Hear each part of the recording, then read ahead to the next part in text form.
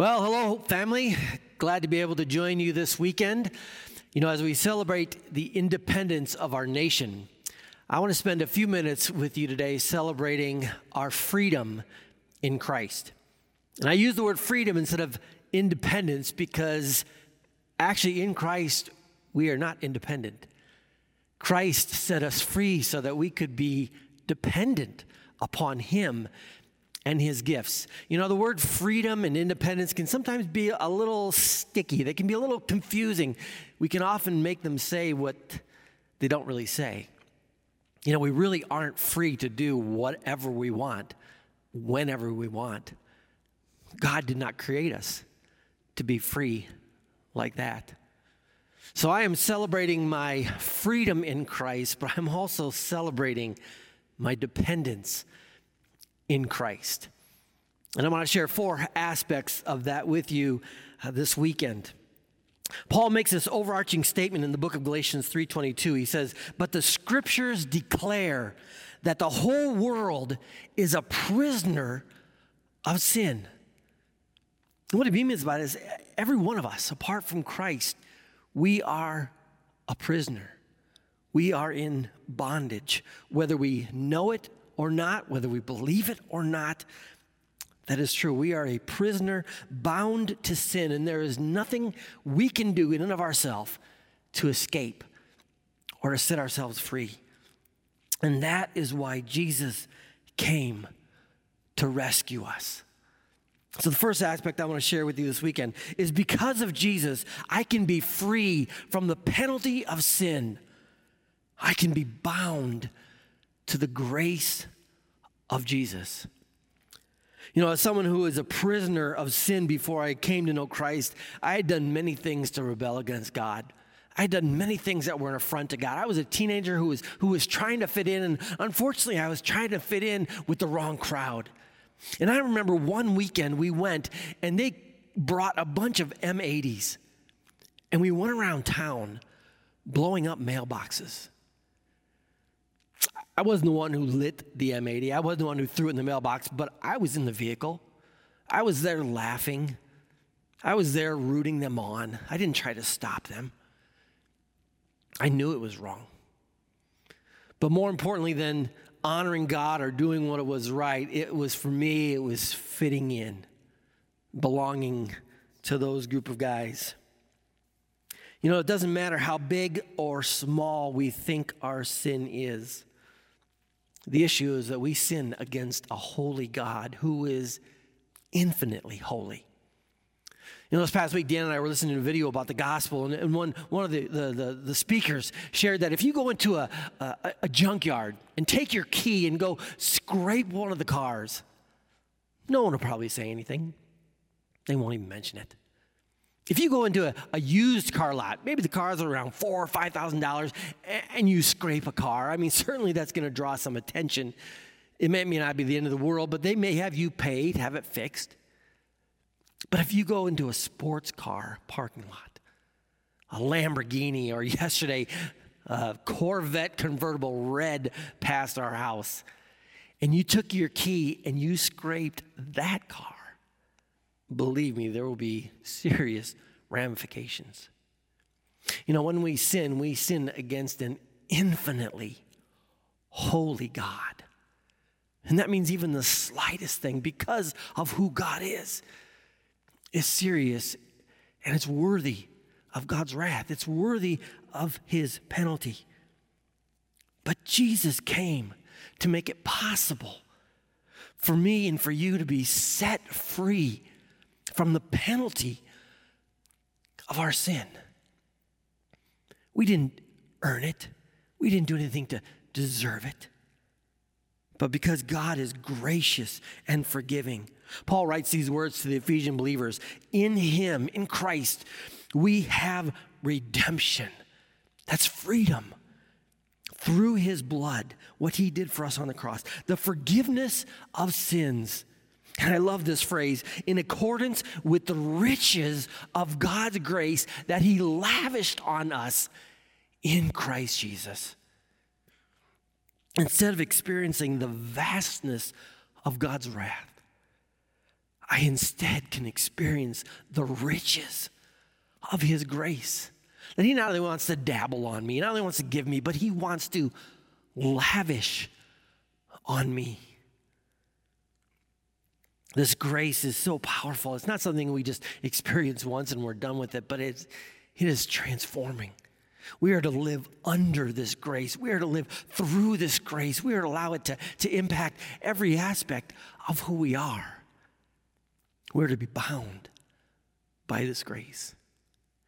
In Galatians, Paul goes on to say, Galatians 4:4, so you are no longer a slave, but a son, a daughter, someone who can experience God's grace now instead of the penalty forever. We are bound now through God's grace to God himself. And it continues to get better. Paul goes on to write this in Ephesians. And God raised us up with Christ and seated us with him in the heavenly realms in Christ Jesus, in order that in the coming ages he might show the incomparable riches of his grace, expressed in the kindness to us in Christ Jesus. We can experience an eternity of our penalty of sin, because that's what it's worthy of. Or we can experience an eternity of God's incomparable riches of his grace in Christ. So I want you to repeat after me. I know, maybe you're home in your living room by yourself. It doesn't matter. Repeat after me. Free from the penalty of sin, bound to the grace of Jesus. That's what we're celebrating. Number 2, because of Jesus, I can be free from the power of sin. Now bound to the very righteousness of Jesus. You see, as a prisoner of sin, I was under its power. I did really what it wanted me to do, even though I knew better. Paul, who was a faithful Jew, he loved God's law before he came to Christ. He still loved God's law, but he acknowledges, as much as he loved it, it didn't have the power to change his heart. It didn't have the power to make him do what was right, because he was under the controls. Listen to these words in Romans 7. Paul says this, we know that the law is spiritual, but I am unspiritual, sold as a slave to sin. I do not understand what I do, for what I want to do, I do not do, but what I hate to do. And if I do what I do not want to do, I agree that the law is good. As it is no longer I myself who do it, but it is sin living in me. You catch those two important phrases? Sold as a slave to sin. Sin living in me. A slave to sin.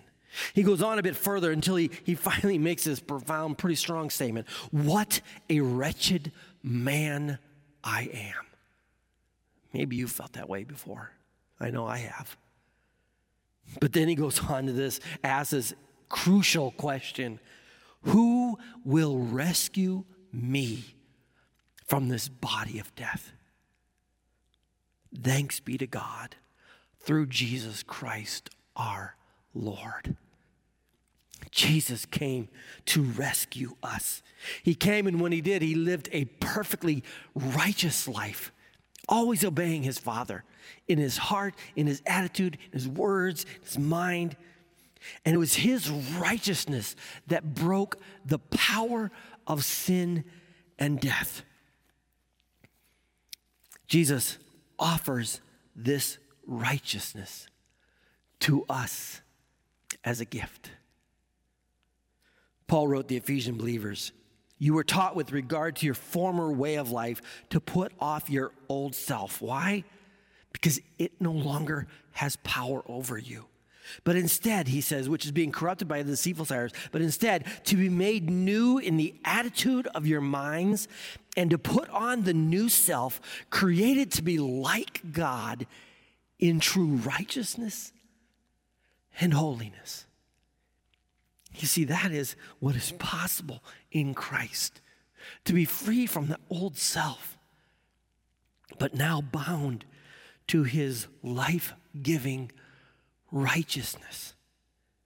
Paul says, put on what Jesus has done. Live out of this reality of the victory of Christ through his death and resurrection, when his righteousness broke the claim of sin on your life, peeled its ugly hand off of you. You know, there are many people during Paul's day and even since then that have misunderstood God's grace. There were some who said, you know what, we sin, so God poured out his grace. So why don't we sin some more?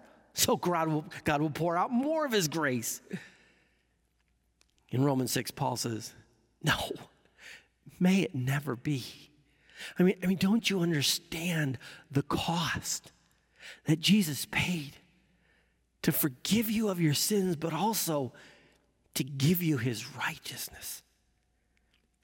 So Paul writes this in verse 19 of Romans 6. Just as you used to offer the parts of your body in slavery to impurity and to ever-increasing wickedness, so now, why? Because you've been set free.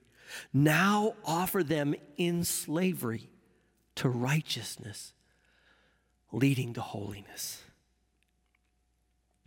Jesus sets me free from that which led to shame, guilt, ugliness, brokenness, pain in my life, so that I might be bound to his righteousness, which brings life, joy, peace, holiness, a life that brings glory to God.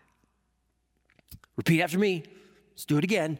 Free from the power of sin, bound to the righteousness of Jesus. The third aspect here, because of Jesus, I can be free from the control of sin. I am now bound by the very Spirit of Jesus. This is similar to the last one, but with an important nuance. You see, what is controlling your life? What is it controlling your decisions, your feelings, your thoughts, your commitment, your directions? What is it that controls you? In Romans 8, Paul declares that there are really two things that will control you, one or the other. Follow along as I read from Romans chapter 8, just a portion of it. Therefore, there is no condemnation for those who are in Christ Jesus, because through Christ Jesus, the law of the Spirit of life set me free from the law of sin and death. For what the law was powerless to do, then it was weakened by the sinful nature, God did by sending his own Son in the likeness of sinful man to be a sin offering. And so he condemned sin in sinful man in order that the righteous requirements of the law might be fully met in us, who do not live according to the sinful nature, but according to the Spirit. Those who live according to the sinful nature have their minds set on what the nature desires, but those who live in accordance with the Spirit have their minds set on what the Spirit desires.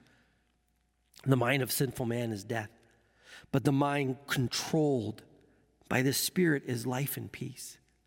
The sinful mind is hostile to God. It does not submit to God's law, nor can it do so. Those controlled by the sinful nature cannot please God. But you, however, are controlled not by the sinful nature, but by the Spirit, if the Spirit of God lives in you.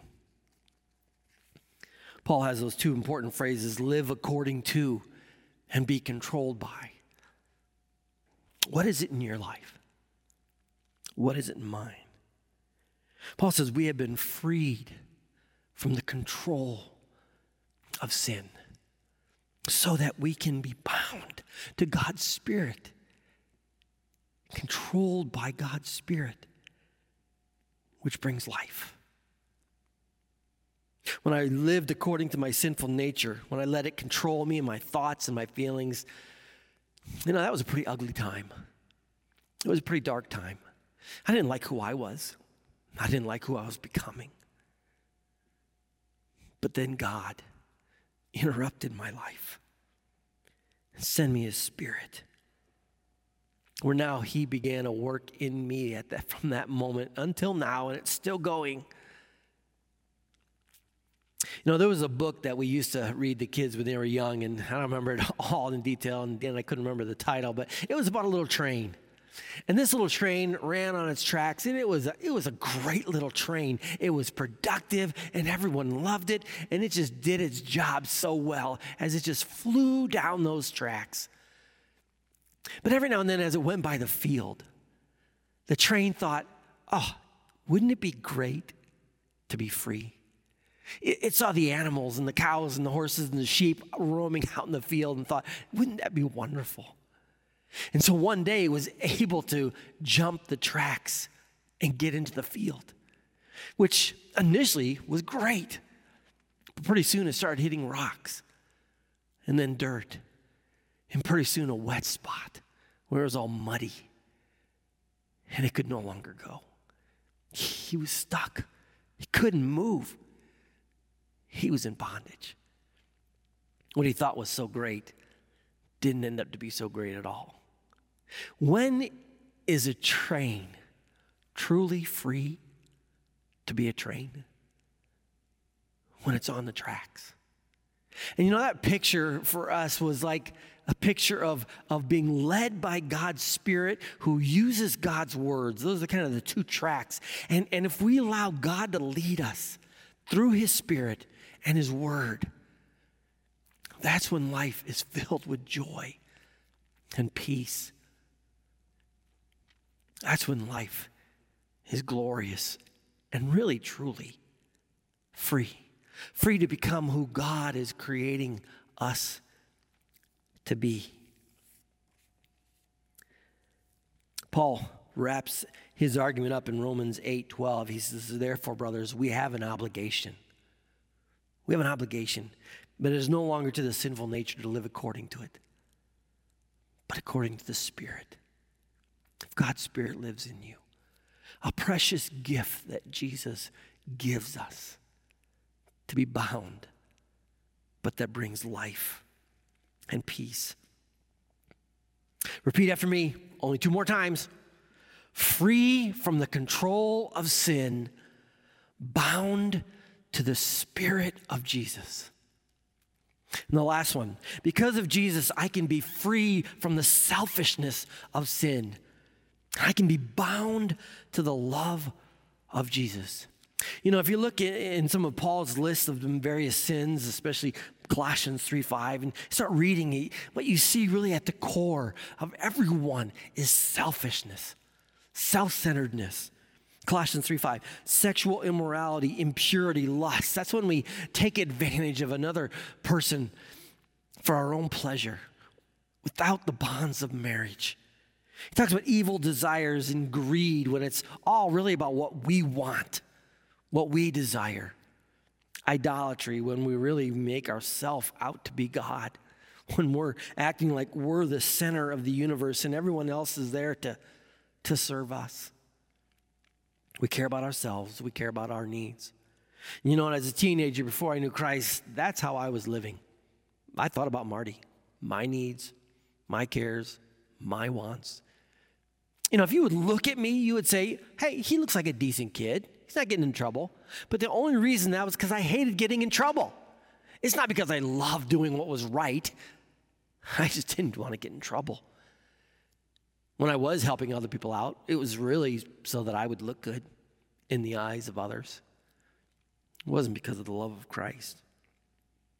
But then this love came. You know, on one hand, it's easy to live a life like that because you have one person to think about. But that leads to a miserable life. But then this love comes. This love that is so giving, so sacrificial, so pure. This love that thinks about us and our needs. This love that is willing to give all in Christ. Even when we are so undeserving of it, we don't earn it. He thought about us. The only thing that has the power to break the selfishness in our lives is the love of Christ. The love of Christ.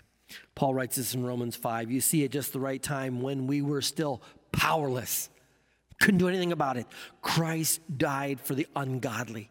That was us. But God demonstrates his own love for us in this: while we were still sinners, Christ died for us. When we were so unloving, he came in love. Christ sets me free, but he binds me to this kind of love, his love. Paul wrote the Ephesian letter to those who were a church filled with a lot of different people, a lot of different backgrounds, who didn't really like each other before coming to Christ. But he prayed for them. He prayed for them. He says, I pray that you, being rooted and established in love, may have power together with all the saints to grasp how wide and long and high and deep is the love of Christ. And to know this love that surpasses knowledge, so that you may be filled to the measure of all the fullness of God. That's the life that Jesus offers us when he sets us free, that we might be filled to the fullness. So that why? So that we may be bound to this love, so that we know it for ourselves, that we may be established and rooted and grounded on it, but also so that we can then express it to others, share it with others, pass it along to others. So that's why in Romans 13, Paul says, let no debt remain outstanding except the continuing debt to love one another.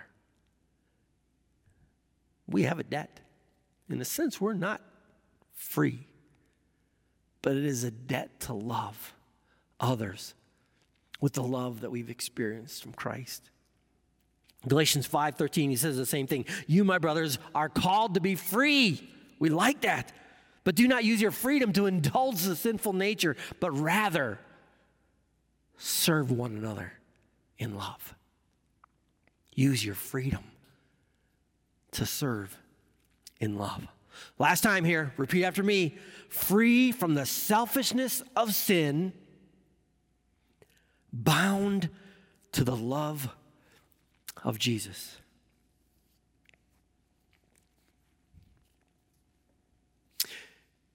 You know, we're living in kind of crazy times right now. Pandemic, the rioting, the looting. It can be pretty discouraging. It's kind of a dark time. But you know what? It's those times that allow us, for those of us who have been set free, for those who are experiencing the grace of Jesus, for those of us who are experiencing his righteousness, being led by his Spirit, filled with his love, to shine in the midst of the darkness. Paul even says in Philippians, shine like stars in the universe as you hold out the word of truth. Are you shining today? Are you living out of your freedom in Christ? Are you celebrating not only that freedom, but also what it means to be bound to his grace, his righteousness, his Spirit, his love? There is no greater place than that. If you're not experiencing that, there's no greater moment than right now, today, to look to Jesus and acknowledge to him this truth that the Bible says that you are a prisoner of sin, but that you want to be set free. You want to be forgiven. You want to be clothed in his righteousness, filled with his Spirit, experience his love. I join you to celebrate that with me. You know, I'd love to be able to say, I live out of this freedom all the time. I don't. Sometimes I head back. Sometimes I let sin have control. sometimes I give in. But God is patient, and he loves me, and he's not done with me. And little by little, he's conforming me more to the image of his Son. And so that's what I celebrate, the freedom I have to become all that God wants me to be. I pray that you're experiencing that freedom too. Let's pray. Lord, we thank you for this weekend that we celebrate the independence of our nation. And Lord, though we do so probably with pretty troubled hearts and heavy hearts of all that's going on. And so, Lord, we pray for just a fresh move of your Spirit. Lord, beginning with us, for those of us who have been set free, God, work in us. May people see the difference that your freedom has made in our life. That it doesn't mean engaging in sinful behavior, but it means being under the power and influence and the glorious presence of your grace and your love, and your righteousness, and your very presence. Lord, thank you for setting us free. May we live out of that this week. May we celebrate it, and may we share it with others. In Jesus'